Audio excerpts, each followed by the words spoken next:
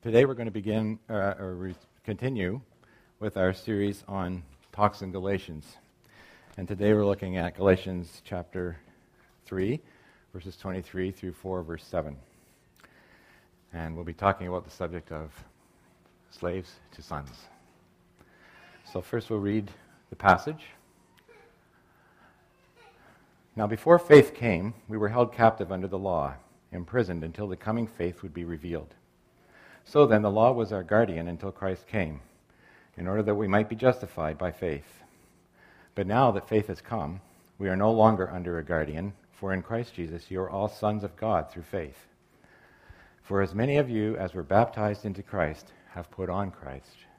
There is neither Jew nor Greek, there is neither slave nor free, there is no male and female, for you are all one in Christ Jesus. And if you are Christ's, then you are Abraham's offspring, heirs according to the promise. I mean that the heir, as long as he is a child, is no different from a slave, though he is the owner of everything. But he is under guardians and managers until the date set by the father.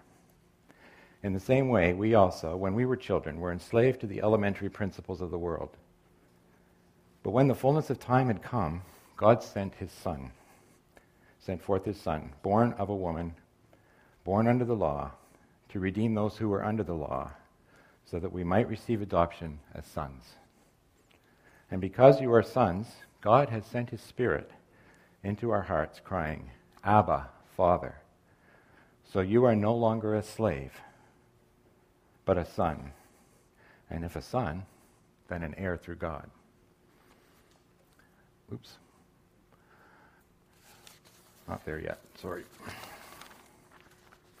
Under the influence of false teachers known as Judaizers, Galatian believers were turning from the gospel of grace to the Mosaic law, from life in the Spirit back to a life of captivity in the flesh, trying to attain and maintain right standing with God by trying to follow rules for religion and for life.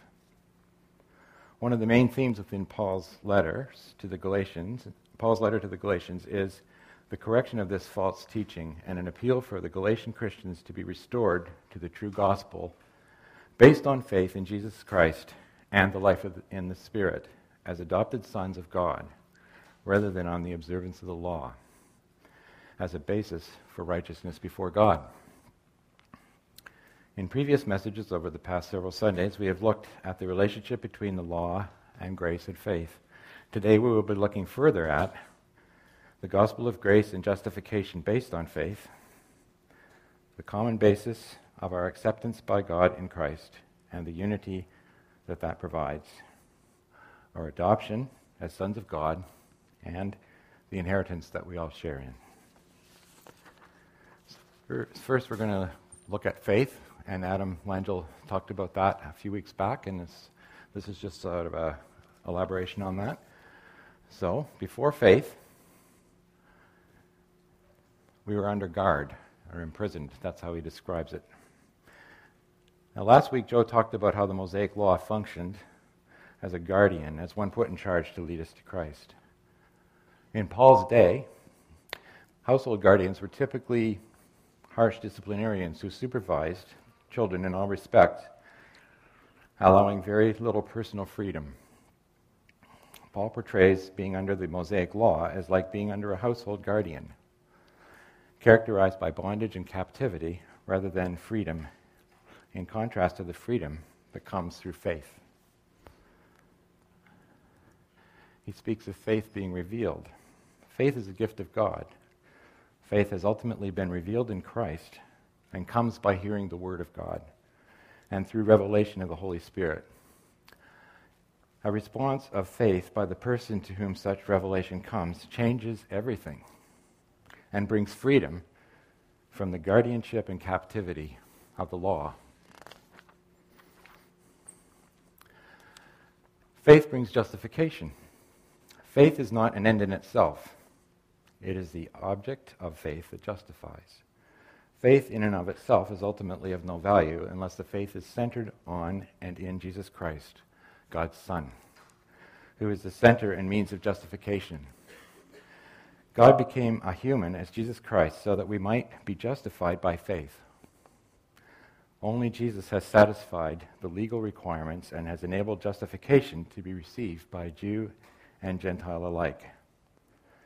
Faith centered on Jesus Christ, given by God, revealed by the Spirit, and received and exercised by us, brings justification, life, and freedom. The law was never intended to accomplish this for us. Faith has come. Faith has now come as the necessary means of appropriating the justification secured for us by Jesus Christ. Now that the redeeming work of Jesus has been completed, that is, his payment for the penalty of sin for us, the requirements of the law have been fully met for those who have faith in Jesus. His substitutionary atonement, that is, his covering for our sin, and his redemption, the payment of the ransom for us, secure our justification. The people Paul was writing to, and we also, become justified by faith. Justification is not secured by our fulfillment of the law, adopting religious observances, and striving to conform to a standard, which was found to be impossible to fill anyway.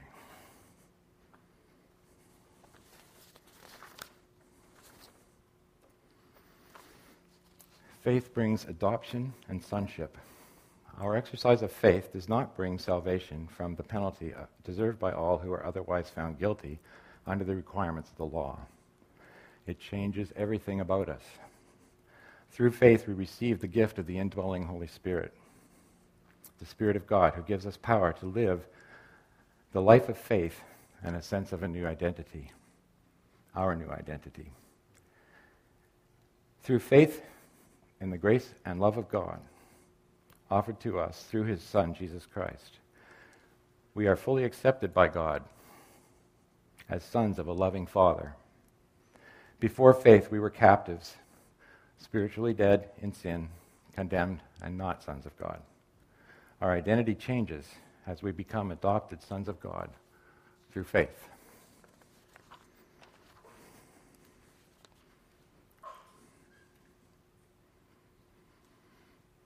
Baptism into Christ brings unity.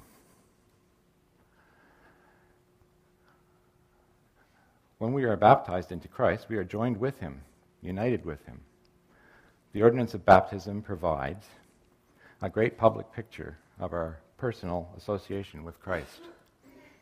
In the early church, the picture may have been a bit clearer, as people being baptized removed all their clothing and entered into the waters of baptism, discreetly, probably covered, as a picture of removal of the old covering and of washing and cleansing. Complete immersion under the water as a picture of joining with Christ in death and dying to the old self, and rising from the water as a picture of being raised to new life in him and receiving the life-giving Holy Spirit, and then putting on a new robe as a picture of being clothed with Christ. In our modern baptisms, most of the symbolism remains. We should note that the basis of faith is not in the ordinance of baptism itself, but rather that to which baptism bears witness.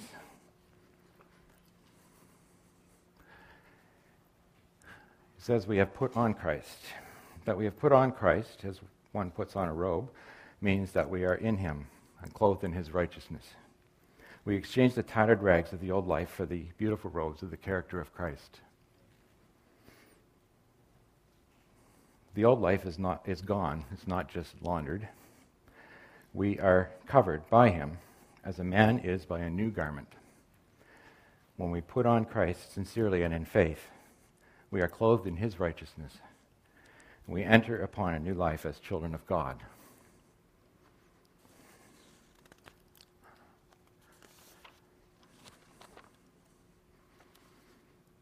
In Christ, we are all accepted by God. We all, therefore, have unity of being on equal footing before God. There is nothing about anyone that justifies or makes them acceptable before God, except that they are in Christ. Religious, cultural, racial background, gender, or social status make no difference as to our inclusion in Christ through faith. Our justification, our relationship to God as Father. The context of this verse is regarding who is a true offspring of Abraham. In other words, who are the legitimate inheritors of the promise made to Abraham by God. Paul's point here is that in Christ there are no differences as to qualification for belonging to God as true sons and inheritors of the promise. Nor is there any requirement to try to secure justification and acceptance before God other than being and remaining in Christ through faith. There is no ground for excluding anyone on the basis of race, gender, or social class, and there is no need for anyone to add to the requirements to simply being in Christ. There is no basis for thinking anyone is a more qualified son of God. All are equally sons of God in Christ. Some have used this passage regarding the insignificance of distinctions in relation to our unity in Christ as a manifesto for the need to eliminate all gender and social distinctions within the Christian community and as an ideal for secular society. Some use it as a primary text for interpreting all other passages in the Bible regarding gender and social distinctives. However, many commentators, theologians, and scholars agree that the context of this passage is not the elimination of distinctions. The passage is focused on the inclusion without distinction in the grace and love of God, being in Christ and coming into relationship with God as a Father. This provides a foundation for unity within the Christian community and provides a model for relational equality between members of that community, in which the reality of racial, gender, and social distinctives can exist within a context of each one being equally accepted and loved as a son of God. The focus is on the relational equity and treatment of each, not on the removal of the distinctive. The application of the teaching of the Bible is always under pressure from secular social conditions, beliefs, and practices to be changed and reinterpreted. While we need to evaluate challenges to traditional understanding and application of the Bible, the challenge is also to ensure the biblical principles and truths are correctly understood and applied. The emphasis here, again, is on the unity that we have in Christ, unity such that all are equally accepted before God in Christ. All are equally justified through faith. There is no need for anyone to try to justify themselves by conforming to the Mosaic law or to take upon themselves a set of dead works that cannot possibly secure what has already been provided in Christ.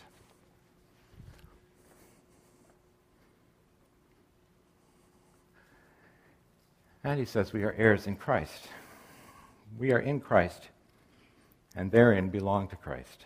And in Christ we are Abraham's offspring by virtue of faith, of the promises, and because we are in Christ, we are in the seed that was promised. As Ryan pointed out a couple of weeks back, the coming of the Mosaic law did not nullify the promise of God to Abraham. The fulfillment of that promise has come in Christ. And all who have faith in Christ and are thereby found to be in Christ are inheritors of God's promise.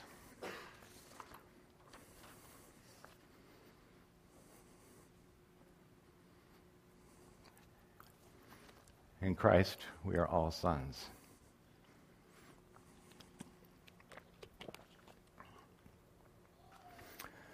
We are all sons of God. In Christ, through ongoing and living faith, each has justification and adoption as legitimate sons, with full rights of sonship, fully having the Father's love bestowed on us in a father-son relationship as he has with Jesus Christ. We are, after all, in him. Full inclusion in the promises of God, regardless of whether or not we are Jewish or non-Jewish, whether or not we are slaves or free, sons regardless of gender. As adopted sons,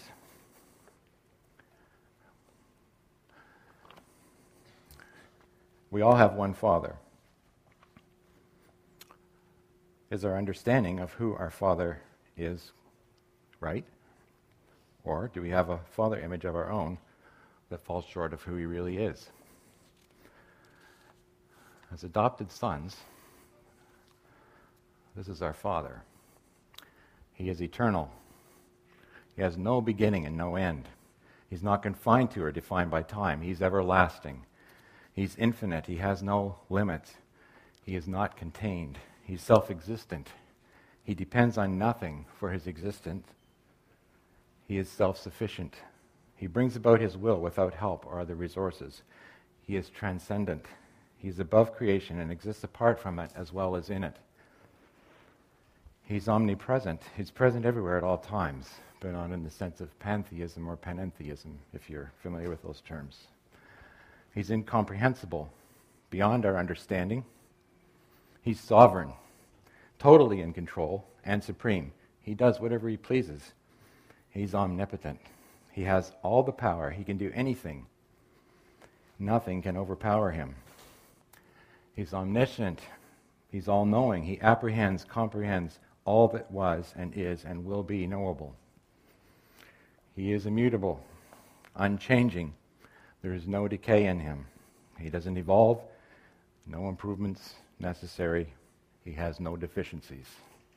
He is a creator. All things that exist were created by him and for him. He is holy. He is morally excellent and perfect. He is righteous. He always does what is right. He's good. God does and gives good according to his good will. He's just. He is fair in all his actions. He's wrathful. He has a hatred for unrighteousness, but he is long-suffering. His righteous anger is slow to be kindled. He is wise. His understanding and judgment is inscrutable, and he is truthful. He is a God of truth. Whatever he says or does is true. He does not lie. He is faithful. He is true to his promises. His faithfulness does not depend on ours. He is loving. He exhibits love not based on the worth or merit in the object of his love. He is jealous. He is unwilling to share what is rightfully his. And he is merciful. He shows loving kindness and compassion to those who have offended him. This is who God is and what he is like, and we get to call him Dad. We are loved by God, and God loves like no other. God is a perfect Father. There is no fault to be found in his fatherly love for those who are his sons. His character and heart for his sons is always and forever loving and gracious. His discipline is for us, to shape us where we are lacking, to form us into the likeness of his begotten Son, to save us from harming ourselves or others. He is faithful to us, and he is jealous for us. He is our shield and defender. He seeks out his lost sheep, and he waits for the return of the prodigal. He gives us his Spirit to live in us, to give us assurance of our sonship, to help us, to teach us, to enable us to overcome temptation and sinful practices, and to live lives of righteousness, to be lights in the world. We can trust him absolutely. The Holy Spirit within us confirms, authenticates, and ratifies our sonship and gives us assurance and confidence.